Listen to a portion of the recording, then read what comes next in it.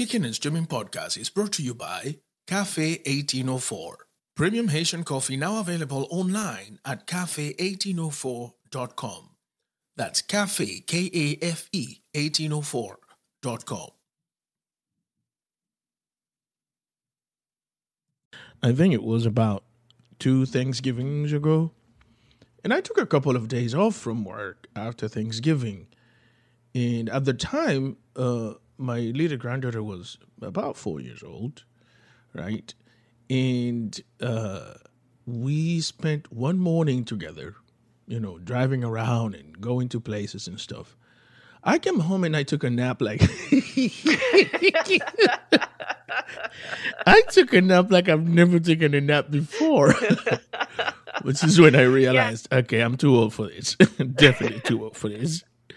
I have to say, when nighttime came and it was bedtime, I was really happy to see my bed. Like, I slept really well. Be like, okay, it's 9 o'clock. It's time to go to bed. But I go to bed later. No, you go to bed at 9 in my house. Yeah, right here. Yeah.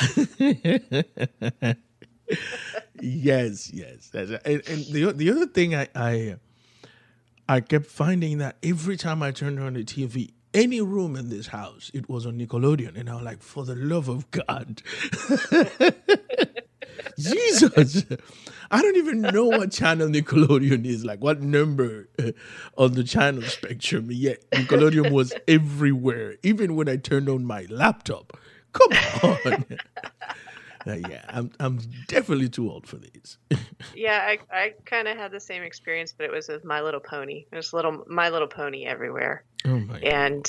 And I have to say, and I feel like I genuinely feel like an old person saying this, because you know how old people always are. They're like, oh, it's the new kid stuff. It sucks. But My Little Pony sucks.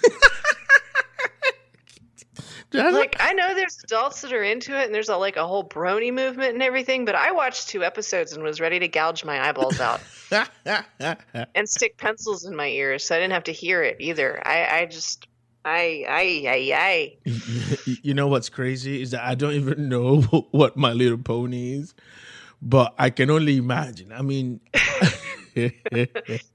it's a cartoon about ponies, and they have magical powers and stuff. And I know kids stuff is different than grown up stuff. I get that, but I can still laugh at like Looney Tunes and Disney cartoons and some of the stuff. And there's new stuff now, like SpongeBob. I've never seen SpongeBob, but I know there's plenty of people that love it. But this stuff, man, dude, I can't do My Little Pony. Well, do you know what? That reminds me then of. And I cannot tell you how many of these movies I went to watch, and I kept saying to myself, wow, why am I here? At the time, my daughter was probably 8 or 9, and Super Powerpuff Girls, something like that. Oh, yeah, I remember the Powerpuff Girls, yes. Good Lord. And a movie of those would come out on a weekly basis, man. It was like, can we go to the movies? And I'm like, Jesus, why? So I can imagine now what My Little Pony feels like. Yeah, it's very colorful and fast moving, like the Powerpuff Girls, and everybody has a screechy voice, and those Well, but she loves it, so good for her. But I'd be happy if I never saw My Little Pony or heard anything about them again, which is not going to happen, because I know this is a phase that's going to last a while. But you'd be surprised. You'd be surprised how they change in the blink of an eye. Because I can remember going through these most fast-paced motions with Jamal too. Like there was a time that he would only watch Ben 10, and then from Ben 10 he would only watch.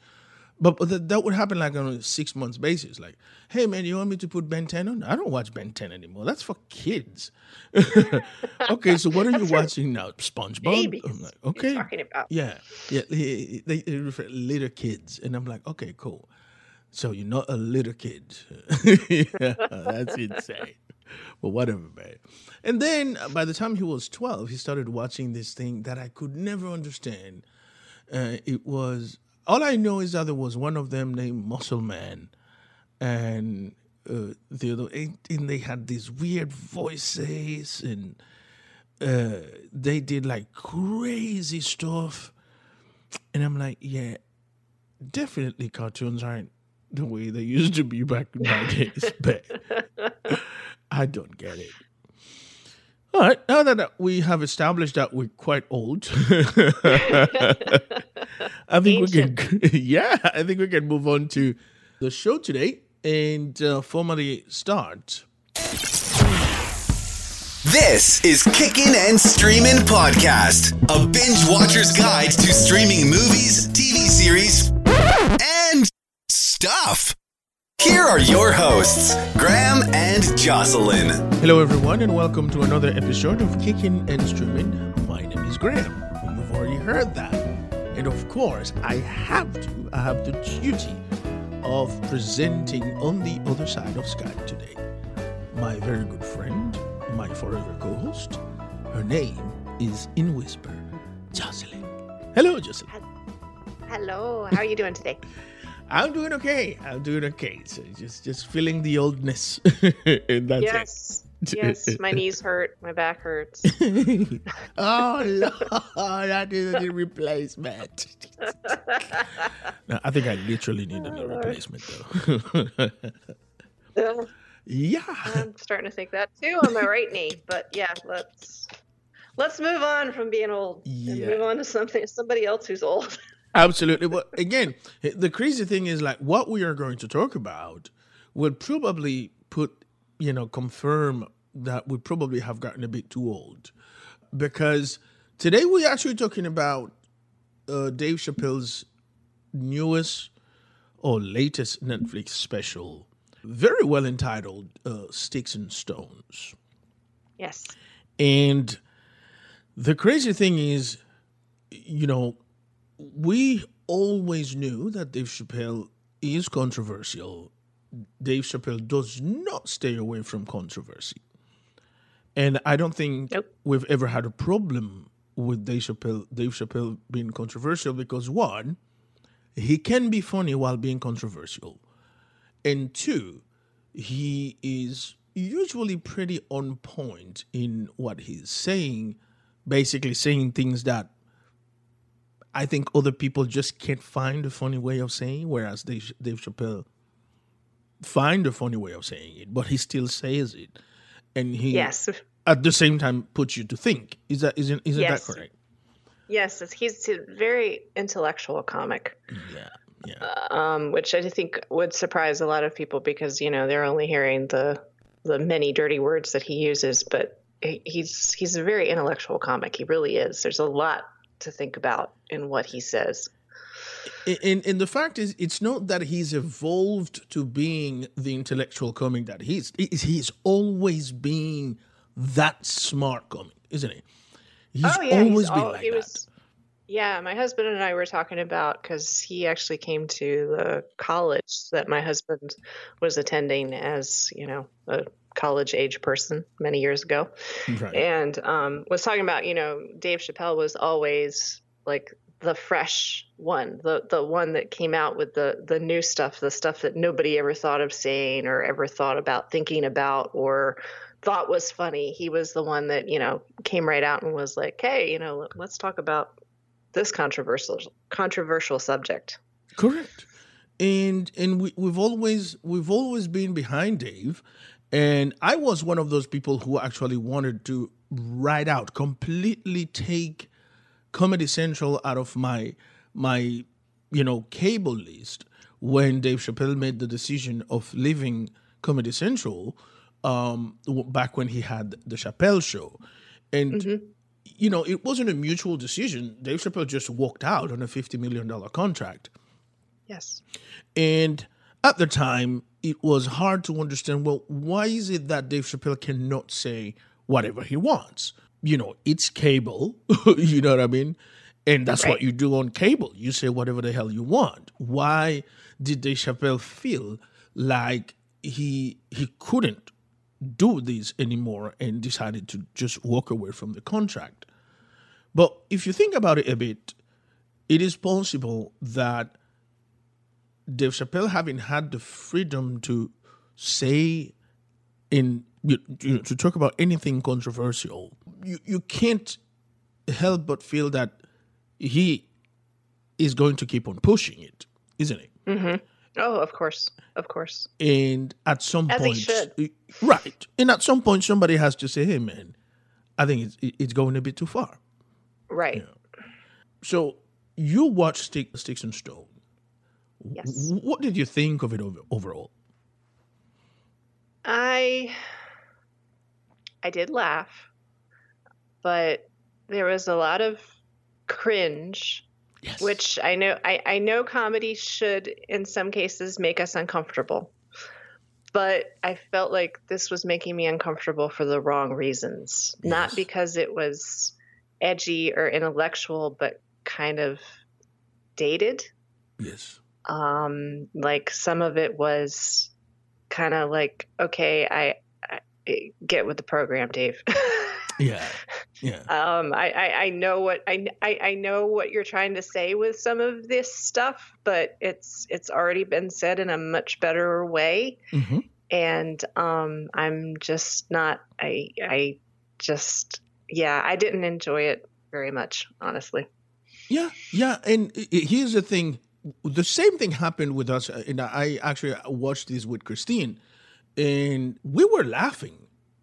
Oh yeah. But there were times where like the laughing would come to a stop, and we'd be like, "Oh wow, really?" you know.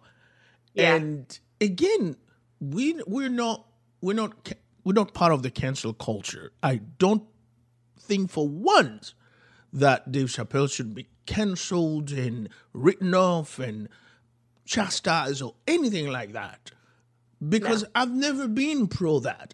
I've defended comedians that have been flat out wrong, but I felt like they should have been granted a certain amount of license because they are comedians, right?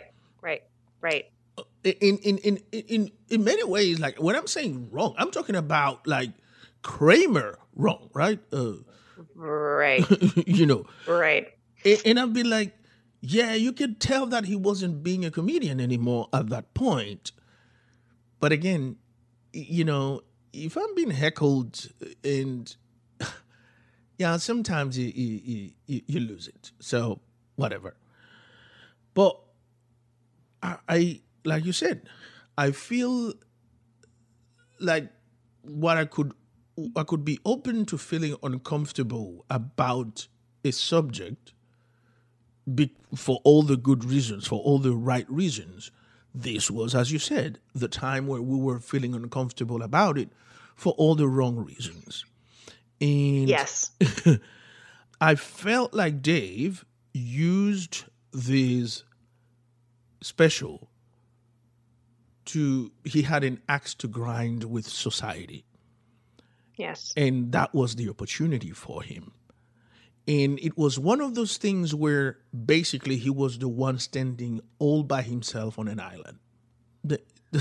You know, and that's where I started feeling, wow, I wish Dave would sort of reflect upon this a little bit more, because while he is entitled to think the way he thinks, while he is entitled perhaps as an individual to express those feelings. But if he weren't a comedian and he was saying these things, I think he would find a lot of people disagreeing with him, right? Yes. And the fact that he is funny enough to make it comedic should not make you feel differently about what he was saying. Right. I don't think he gets a pass just because he's a comedian for some of the things. And in fact, for some of it, I feel like he gets less of a pass because he should have a little bit more of a finger on the pulse, if you will, to use many cliches, of society and to understand what tone deafness is. And is it possible? Continue, please. Go ahead. No, go ahead. Is it possible that perhaps we're being a bit harder on Dave because we know we know how intellectual of a comedian he is? I think that's it 100%. Yes. If it was somebody else, I'm trying to think of an example, and I can't. Andrew Dice Clay. Andrew Dice Clay, you know what you're going to get with him, right? You know? Right. But with Dave Chappelle, you're expecting something that, yes, is going to make you uncomfortable, but make you uncomfortable for the right reasons, the reasons to make you think, as opposed to just going, oh, God, I can't believe he just said that. Why would you say that? Yeah. Did you watch, I'm curious, did you watch the epilogue to the special? No, I stopped it at that point. Okay. Yes. So in the special, of course, he makes some jokes about transgender people. Right. And in the epilogue, he talks about a transgender woman coming to several of his shows and talking about how she had a great time and was laughing and everything. And after one of the shows, he met her for drinks, and she, told him how wonderful it was and marvelous and great that he was making jokes about transgender people. And it felt like to me that he was defending his choice of these jokes, right, and being defending and defensive at the same time, which to me is when you sort of the back of your head is going, this isn't right, but your mouth is saying something else. And at the same time, it kind of felt like, I don't know, like, well, I have a black friend and I use the N-word and they laughed. You know what I mean? Like, yeah, I was like, okay, just because one transgender person laughed and thinks that the jokes are great doesn't really mean that they are. Right, but that you actually hit it right on point, because while you were saying that, when you were saying this person had a great time and blah blah blah, I kept thinking that's akin to I have a black friend. That's yes. akin to I don't have anything against gay because I have a cousin who's gay. It's not acceptable. Yeah, that's I just, when in the epilogue when he's saying that, I'm just sitting there going, okay, this makes it worse to me because it's like, okay, if you're going to make this joke about transgender people, then just shut up. Make the joke and then shut up. Don't do this whole thing afterwards where you're defending it and explaining it and, oh, well, she thought it was funny, and no, just shut up. Yeah. Because now to me, you've clearly shown to me that that was not the right joke. You know exactly what you did, and you know how is it going to be perceived and what public opinion is going to be about. Yes. And here's my biggest problem about certain jokes. I'm a thick-skinned person. I don't get mad at people for, not even when I think we've talked about this in the podcast before, that the only people that I don't give a pass for making certain comments are politicians, because I know that politicians are purposely making certain comments and dog whispering or actually screaming to either white supremacists or Klan people or shit like that. So I'm not gonna give you a pass for saying certain thing and say later on, oh, I misspoke. But I've always tried to make sure that comedians get a pass, and anybody who is in the public spectrum that has a platform that doesn't have to do anything with government or policy making, I feel like and you have a right to have a blunder, doesn't it? Right. And politicians, too, they have a whole team of people who are doing their research for them, who are writing their speeches, who are looking at polls. Anything that they say is very carefully manufactured, not just by themselves. They really aren't an individual, honestly. Yeah. A comedian is an individual. An artist is an individual. To me, a politician is almost like a conglomerate. Yeah. A figurehead, a mouth for a certain political stance. You are absolutely correct. That exactly what they are. They are a mouthpiece for a group of thinkers behind them that is telling them this is what's going to resonate, and this is what you could say, this is what you should say, and here's who's going to get mad about it, and here's how you're going to respond about it.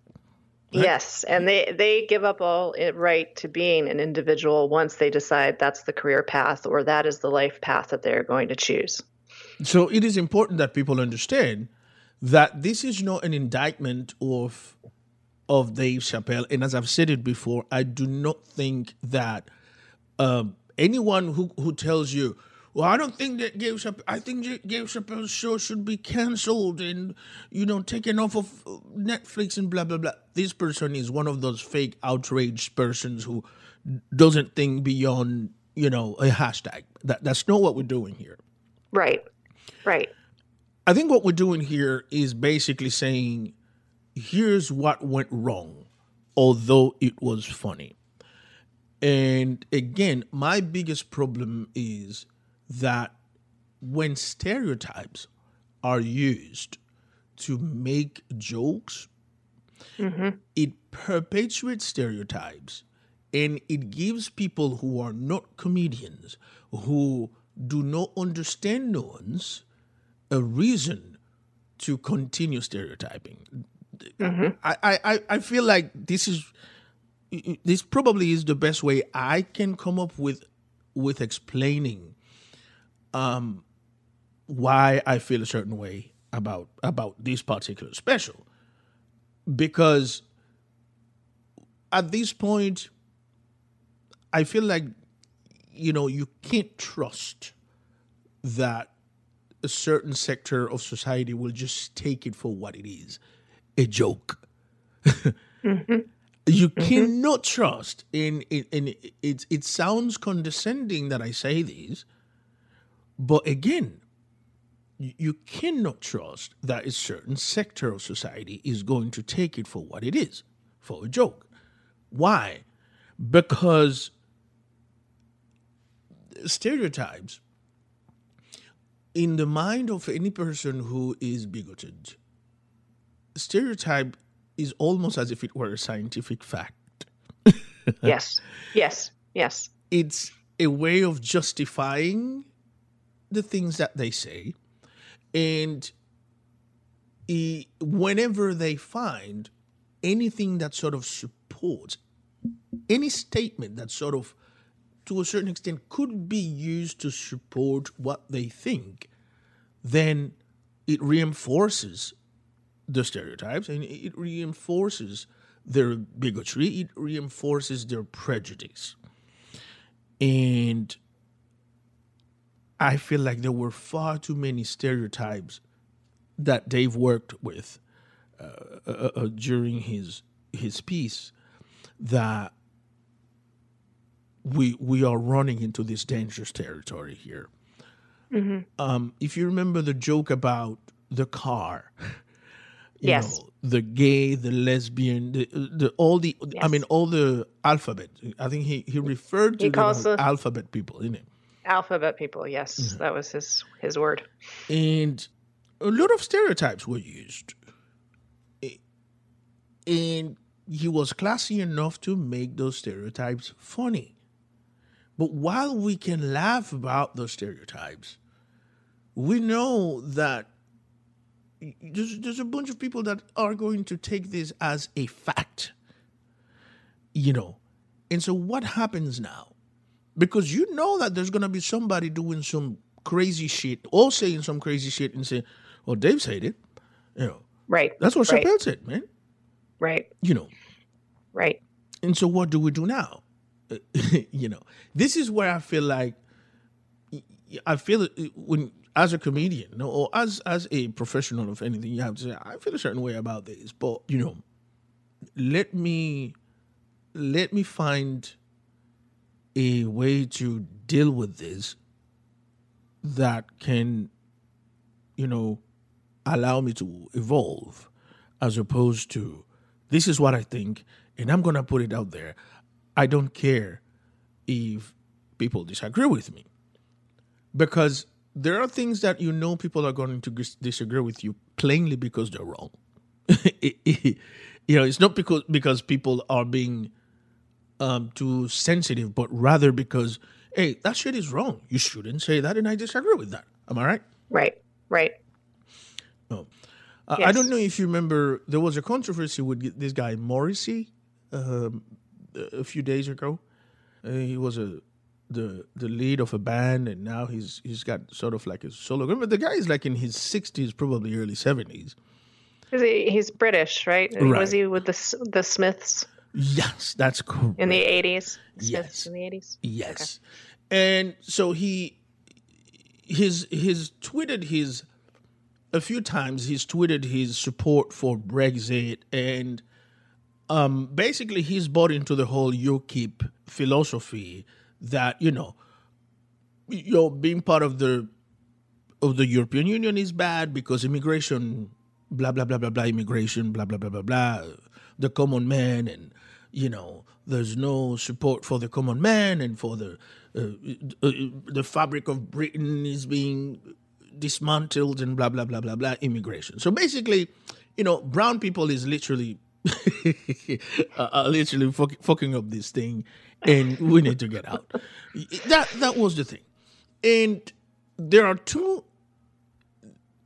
What most people were outraged about is that I think he went on to the Jimmy Fallon show, and during an interview, he sort of espoused a bit of that. And obviously, Fallon did not challenge him, whatever, but Fallon is Fallon, right? We know for a fact that Fallon keeps himself out of anything that could be perceived as controversial. Right. So, of course, Fallon, in fact, I don't feel like Fallon has any sort of intellect. He's sort of an airhead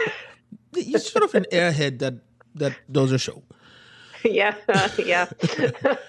That's pretty much it. So a lot of people were outraged about that, and Jimmy Fallon, blah blah blah, cancel Fallon, and this and that, and Morrissey. And all I kept thinking is that, well, no, if you think about this guy Morrissey, he's a dude in his 70s, and he is a guy that has some old school thoughts and feel like he should be able to say a whole bunch of shit that, today aren't current. As you said earlier, what he's saying is completely dated and debunked. But what are you going to do? Like, this dude probably has another 10 or 15 years, if any, before he's no longer part of this of this entire evolved world. Yeah, he was a pop star in the 80s, so Lord only knows how much cocaine he did. So, he probably has 5 good years before his heart gives out. Exactly. But then, and so what I'm thinking is, this guy probably doesn't have a platform where, tons of people are going to agree with him and follow his whatever he's blabbling about. But again, we have to be careful. Yes. We have to be careful with people, as we said before, people who actually have a platform, have a following, and the things that they say, whether it's a joke or not, could be taken as the word of God. I don't know if that makes sense. Yeah, no, it does.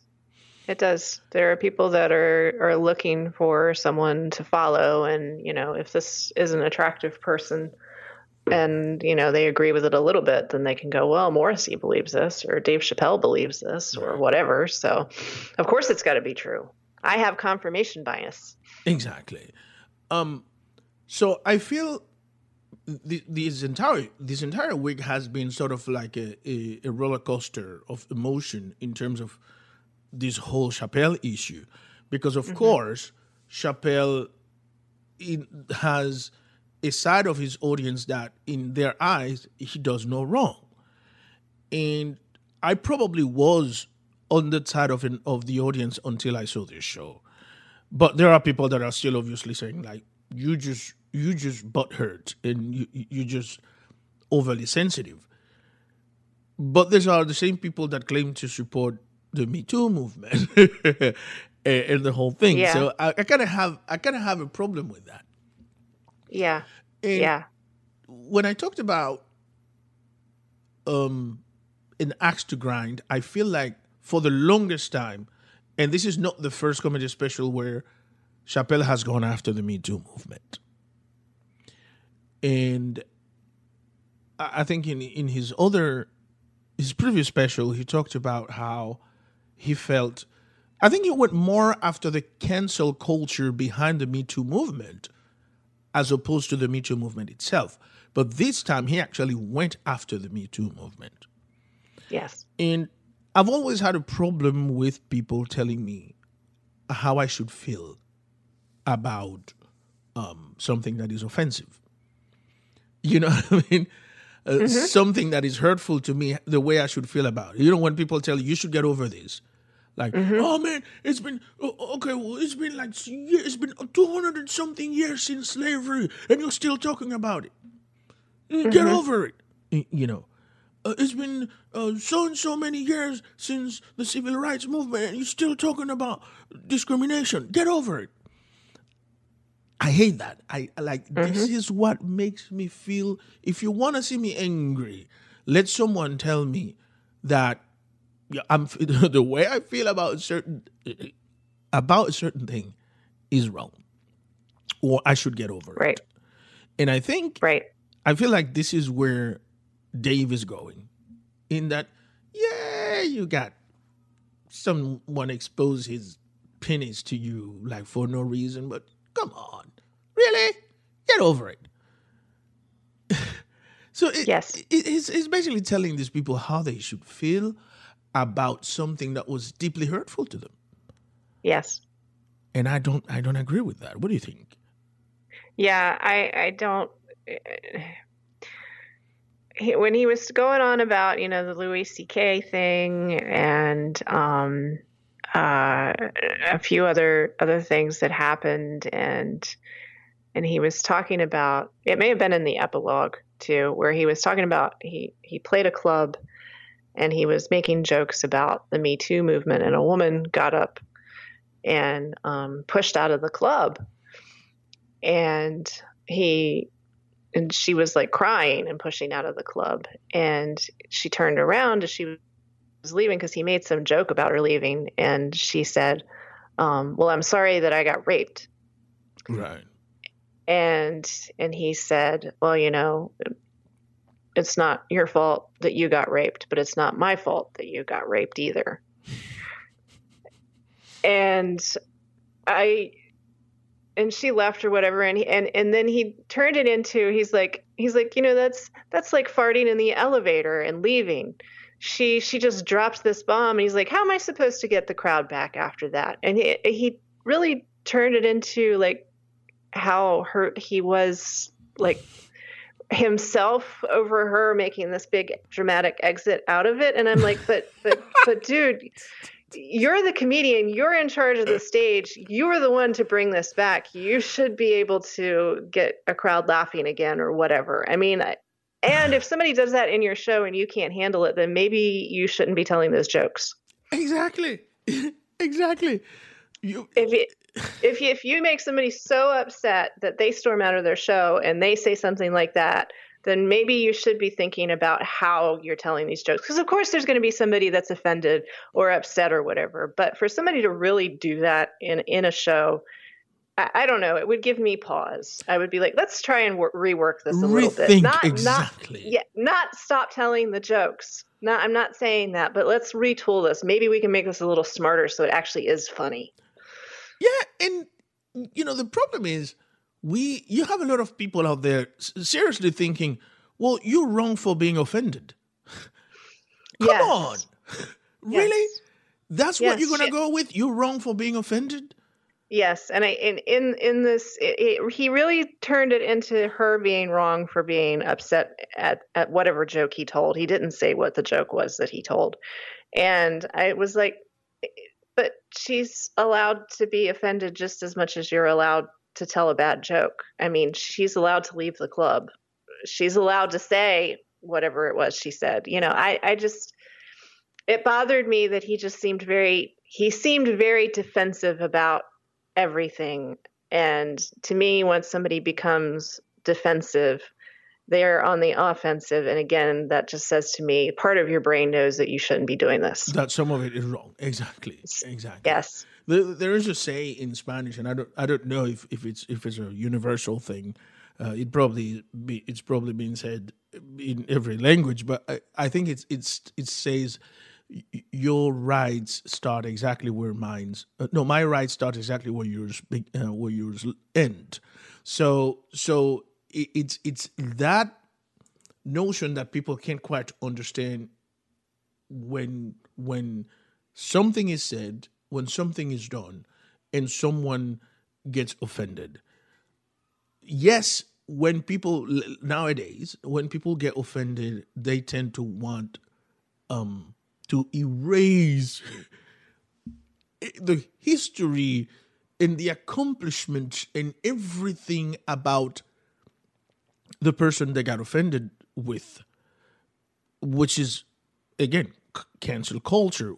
That is not what we're talking about. Yeah. No, and I don't agree with that at all. No, I don't advocate that at all. I advocate growth. Like if a person can look back at some of the stuff they did in the past and be like, oh God, I can't believe I said that, and evolve, then that's awesome. Cool. Right. But that doesn't mean that it wasn't funny at the time. Exactly. You have to, you have to take everything in the context of the time that it was. A joke from 200 years ago is not going to be funny today, but it was funny back then. It was. And so that doesn't make it invalid today.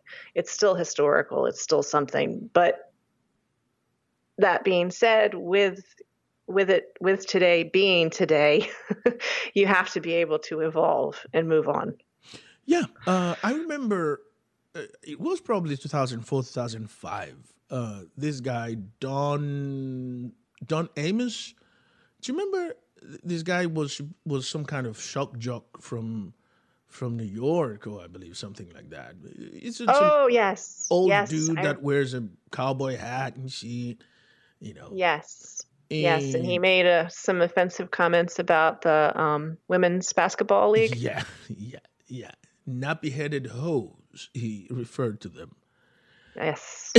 and the first thing that came to mind was like, I cannot believe this motherfucker thought that shit would be okay to say. Right? Very true. Very true. Like, come on. No, seriously though.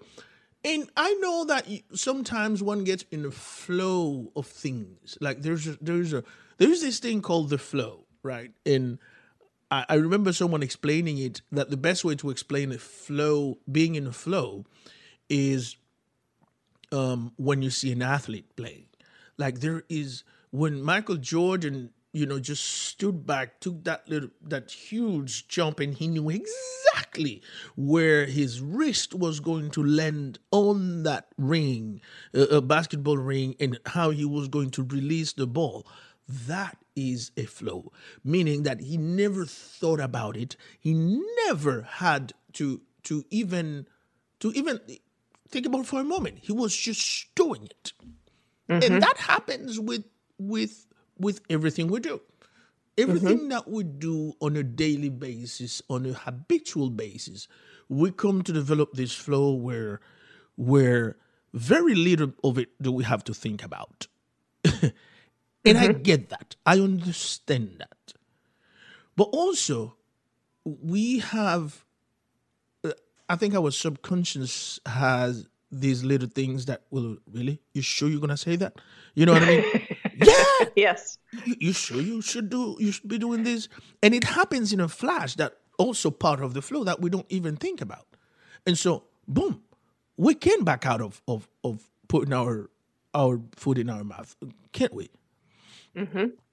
And this is why, or apologize immediately and go, that was exactly, and accept the consequences, or whatever it turns out to be. But go, you know what, that was incredibly stupid, and I'm very sorry that just came out of my mouth. Exactly. And here's my problem: the moment you find out that you said, not because people went after you, but the moment that you find out that you said this, the apology should be, look, that was me being stupid. It's not like I'm sorry for anything I may say that was offensive. No, that's a half-hearted apology. You still don't think you were wrong. You know what I mean? Right. So that's the thing. I think that's one of the things that reinforces the cancel culture is that sometimes people apologize without apologizing. Yes. And the people behind the cancel culture, they'd be like, that wasn't an apology. So clearly you don't think what you did was wrong.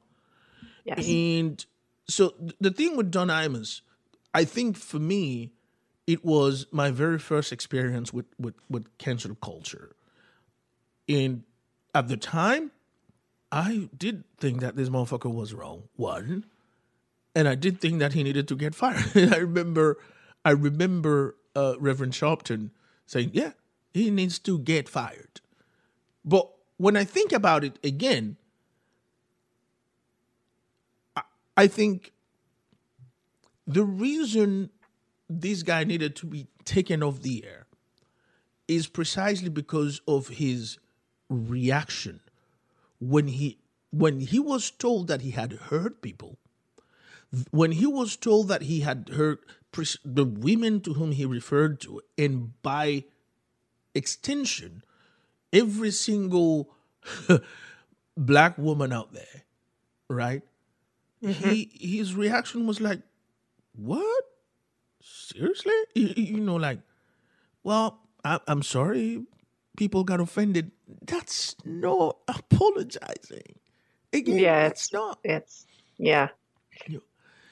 In comparison, in contrast to this, and I don't know if you saw this, but I think last week some newscaster got in trouble.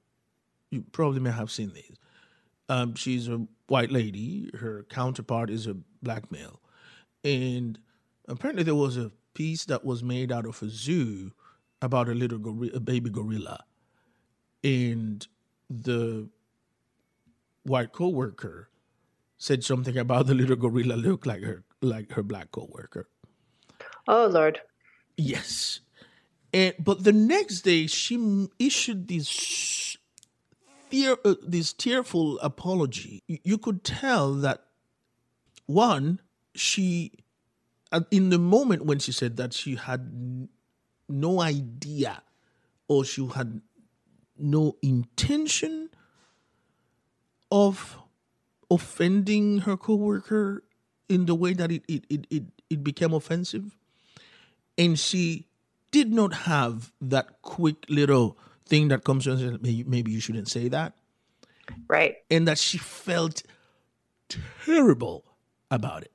And the apology was heartfelt and contrived, you know. And I'm like, that is why we have to sort of like slow down on the cancel culture. Yeah. because I know that a lot of people were like, she needs to be fired, she needs to be this, she needs to be that. But the coworker said, I accept your apology.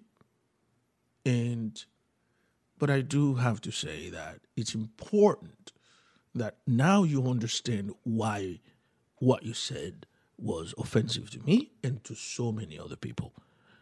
And then we move on, right? So the reason why I think I went there, you and I went there, is because it's important for our listeners to understand we're not mad at Dave. We're not advocating for Dave to become canceled out of his. We need the comedy of Dave Chappelle. We need that because Dave, for the most part, is a thoughtful, absolutely thoughtful comedian. And maybe this wasn't one-off. What do you think? Yeah. Again, not a pile on Dave or anything like that. I just think that he's got a lot more that he could say in a much more thoughtful manner to make people think. I think I just expected more of him. Just disappointed. Yeah, and I think this is exactly the right definition.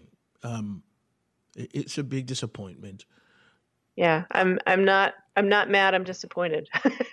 Yeah. Like, isn't that supposed to be the worst thing your parents can say to you? Yeah. I'm not mad at you. I'm just disappointed. It's supposed to make you cry and stuff, and go to your room and never want to come out.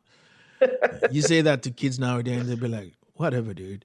Yeah, but I don't care. I'll be me.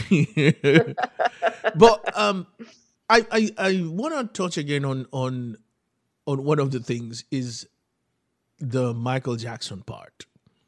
Mm-hmm. And this is when I also think that when he went into the Michael Jackson thing, he reinforces, a lot of people's inability to believe that certain people can do some bad things.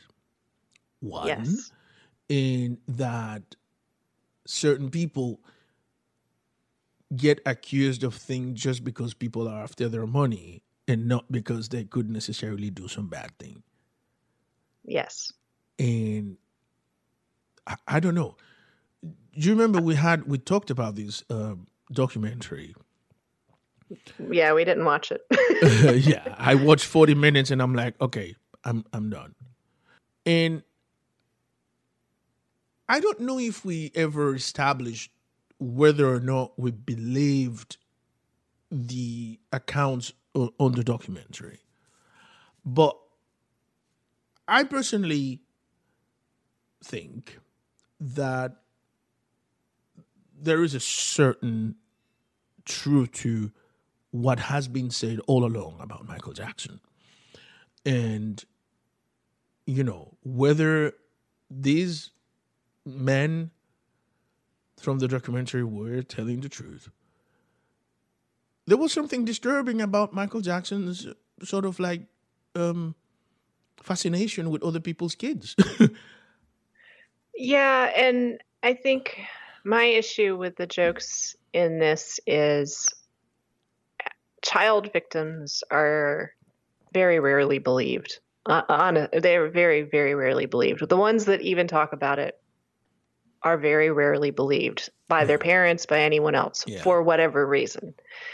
And the jokes about this, to me, as you were speaking of stereotypes, just reinforced to me that, well, you're just a kid, so why should we believe you anyway? Right. And the jokes that he made about, you don't, nobody goes to Hawaii for free.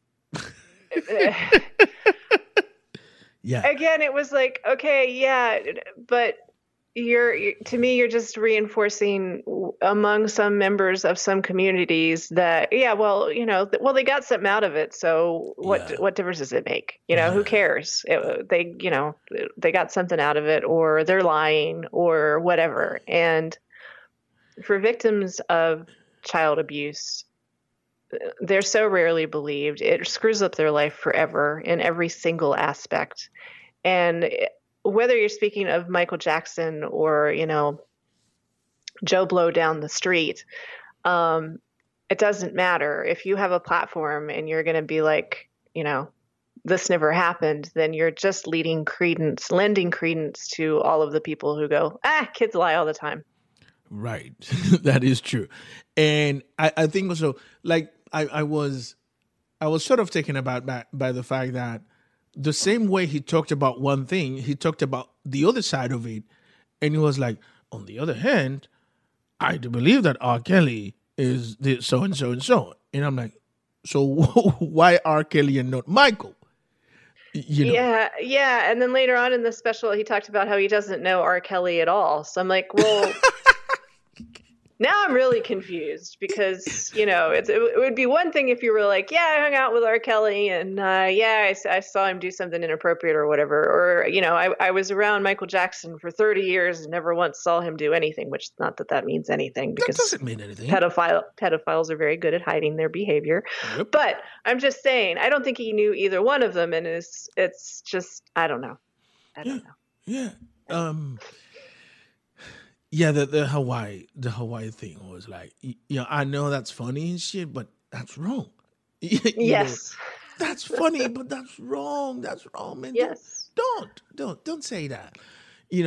And the way I've always looked at the Michael Jackson thing is that Michael Jackson was a man who was able and could afford an entire apparatus of PR that could always quash whatever allegations could come out against him. Mm-hmm. And so, yeah, it does make sense that there's a lot of people who could never, ever conceive that Michael Jackson was deviant. But go ahead. But again, like you said, let's think about how many kids out there have gone through this and are not believed. There was the case in my husband's home state of a doctor, a pediatrician, who it came out that he essentially raped every patient he'd ever seen. Oh, wow. And he had videotapes of this. Holy shit. And he had his own practice set up. He had a basement with toys and things in it. So even if the parent was in the room with the child, mm-hmm. he would say, "Oh, they've been so good. I'm going to take them down to the basement and they can pick out any toy they want." And while they were in the basement, he would do something to them. Wow. And his practice was very he had a little carousel out front and he had the building painted all kinds of wacky colors. When the news first broke, the FBI and the CIA and a whole bunch of other people were investigating him for a very long time. They wanted to get everything perfect so they could put this guy away. Right.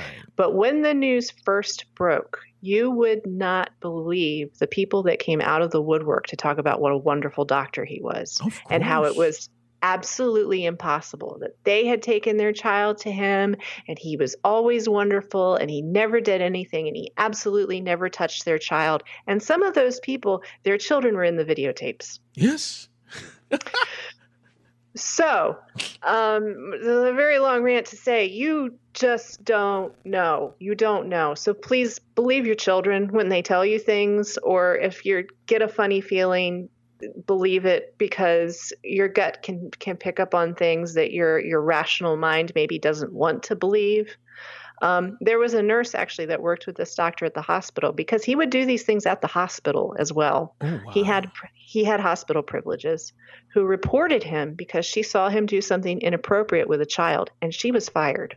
Of course she did. She was. Yeah. She was fired because he was a doctor, and how dare you say anything against a doctor? And I think she's actually been involved in several lawsuits that have come out against the hospitals that he worked at, because there were lots of people who were filing things about him, and all of the hospital boards were like, "Yeah, we can't do anything about this. It's fine." Just incomprehensible to me. I know I've gone off on a tangent here, but my point being, let's not normalize molestation victims of this sort of thing. Let's not turn it into a joke. It's a perfect illustration. It's not funny. It's just not funny. Don't play into the stereotype of kids lying or that they got something out of it, so it's okay. It's not okay. My other biggest problem is the where were the parents thing and what were the parents thinking thing. Do you know what I mean? Because yes, you are always tempted to think, so why would a parent? But again, pedophiles are good at earning people's trust. Very much so. I mean, I'm talking about earning people's trust, and they usually are in a position of power or leadership to the point where, the whole, what was it, Paterno, the coach. Yes. Right? Yes. And the people who refuse to believe all of that. Yeah. Oh, that's absolutely never happened. It never happened. I never saw it happen. That's never saw it happen. Because he made sure you didn't see it happen. He's going to make sure. Yep. I think there's a misconception with some people that everybody who's doing something bad wants to get caught. because you get sort of hand-fed that sort of thing. Oh, well, the serial killer, he always wants to get caught, so he starts to get sloppy, or he starts to get cocky, or whatever. People, that's I'm going to say probably a rare thing, actually. Most of the people who are doing bad things don't want to get caught, and they want to keep doing these bad things. Yes, they want to keep getting away with it. Yes, and if they can feel really smart about doing it in the process, then that's just more incentive for them to keep doing it. So I always think of that doctor in Delaware, because that's my husband's state. But of the doctor, and in the case of so many children that he either raped or molested or did other horrible things to, and for how many years it went on, and so many people that immediately jumped to his defense, that it was absolutely impossible for this to have happened. And then when all of these tapes came out, and all of the information came out, and all of this disgusting stuff that he was doing happened, and all of those people who had to eat their words, but they were so sure. Yep. They were so sure that they were right and everybody else was wrong. Yeah. So you can't. You can't be 100% sure with a lot of things, but especially that. Yeah. And we're just saying that, look, as Jocelyn, I think the perfect word you used, the perfect term you used from the very beginning was, some of these things were too dated. Like, yes, we have evolved far too much for anyone to think that some of these jokes were acceptable. And you, yes, like Dave Chappelle as much as you do. I love Dave Chappelle. I will never stop watching Dave Chappelle's specials. I go back and watch Chappelle's show, and I know the cringy kind of things that Dave Chappelle. One of the greatest specials by Dave Chappelle, for me, is Killing Them Softly. Mm-hmm. And this is, for me, when I discovered Dave Chappelle as the very highly philosophical individual comedian that he is, because he made this joke where he talks about he went to D.C., he's originally from D.C., he went to D.C., I think he was playing somewhere, and after that he decided to go to his hood, and he was in a limo, and the driver told him, "Hey man, you mind if I stop over here to pick up something?" And he's like, "This is like a bad neighborhood in DC, but again, this is my hometown, so I'm cool." So the guy goes to the area, and he stays in the back of his limo, and he looks out, and he sees a baby in a corner, and it's 2 a.m, and he shouts to the baby, "Hey baby, what are you doing in the corner, man? Go home, go to bed." And the baby replies, "I'm selling weed, nigga. I got kids to feed."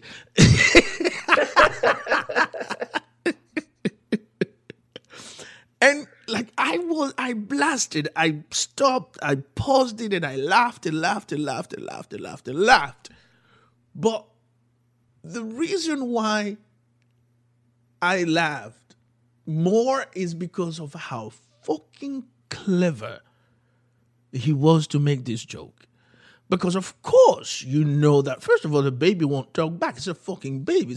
It's not talking about a literal baby. But he is telling you of how young these kids are being introduced to, peddling and selling drugs. Yes. Yes. And so the best example was the baby thing, right? And so I'm like, this guy is a fucking genius. He could have gone and said it was a 13-year-old. Right. But that's not where he wanted to go with it. He wanted you to think for yourself how fucking young they get, these kids, right? Yes. And so Dave is a genius, But again, as you said, I'm freaking disappointed about his later specials. Yeah. And I think he knew what he was doing. He knew this was going to be talked about. Oh, and sure. He probably doesn't care. I'm sure he doesn't. But at the same time, I'm going to say that because of the few defensive remarks he made, I think he does have a part of him that's going, dude, that wasn't, you could do better. Yeah, you're absolutely because otherwise he would have never included all of that in the little epilogue thing. I honestly think, and I don't think it was something that, a producer or somebody was like, oh, let's tack this on to show, where he was coming from or whatever. Dave Chappelle wouldn't allow that. No. That is definitely something that came from him as a sort of an explanation, I think, for these jokes. And once you start defending yourself or going on the offensive for that sort of thing, then to me, you've already been proven that there's a part of you going, I shouldn't have done that. Yep, you are absolutely right. So here's the thing. We would like to hear from you. I know that a lot of you are going to disagree with us. And we expect that.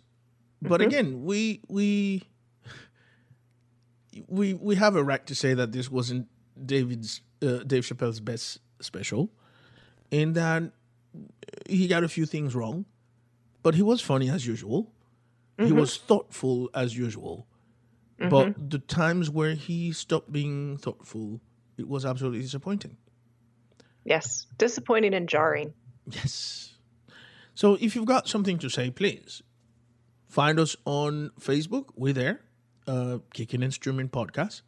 You can also find us on Twitter, Kicking and Streaming. And also on Instagram, we are Kicking and Streaming _podcast. Jocelyn can be found on Instagram also as Jocelyn Podcast. That's correcto mundo. And for me, you can find me on Twitter and on Instagram as Mr. Puzzetta, MrPuzzetta. Remember, we've got a website. It is kickingandstreamingpodcast.com. This is where you can directly go and listen to each and every episode. Our newest or our current episode is always going to be on the homepage. But if you go to Podcast Archives, you will have everything we've ever published from the day we started. And we got some good stuff there. We do. God. We do. I go back and I look at some things that we've talked about in the course of, this is the month 9, starting month 9. So we've only been podcasting for 6 months, Jocelyn. We started this in March.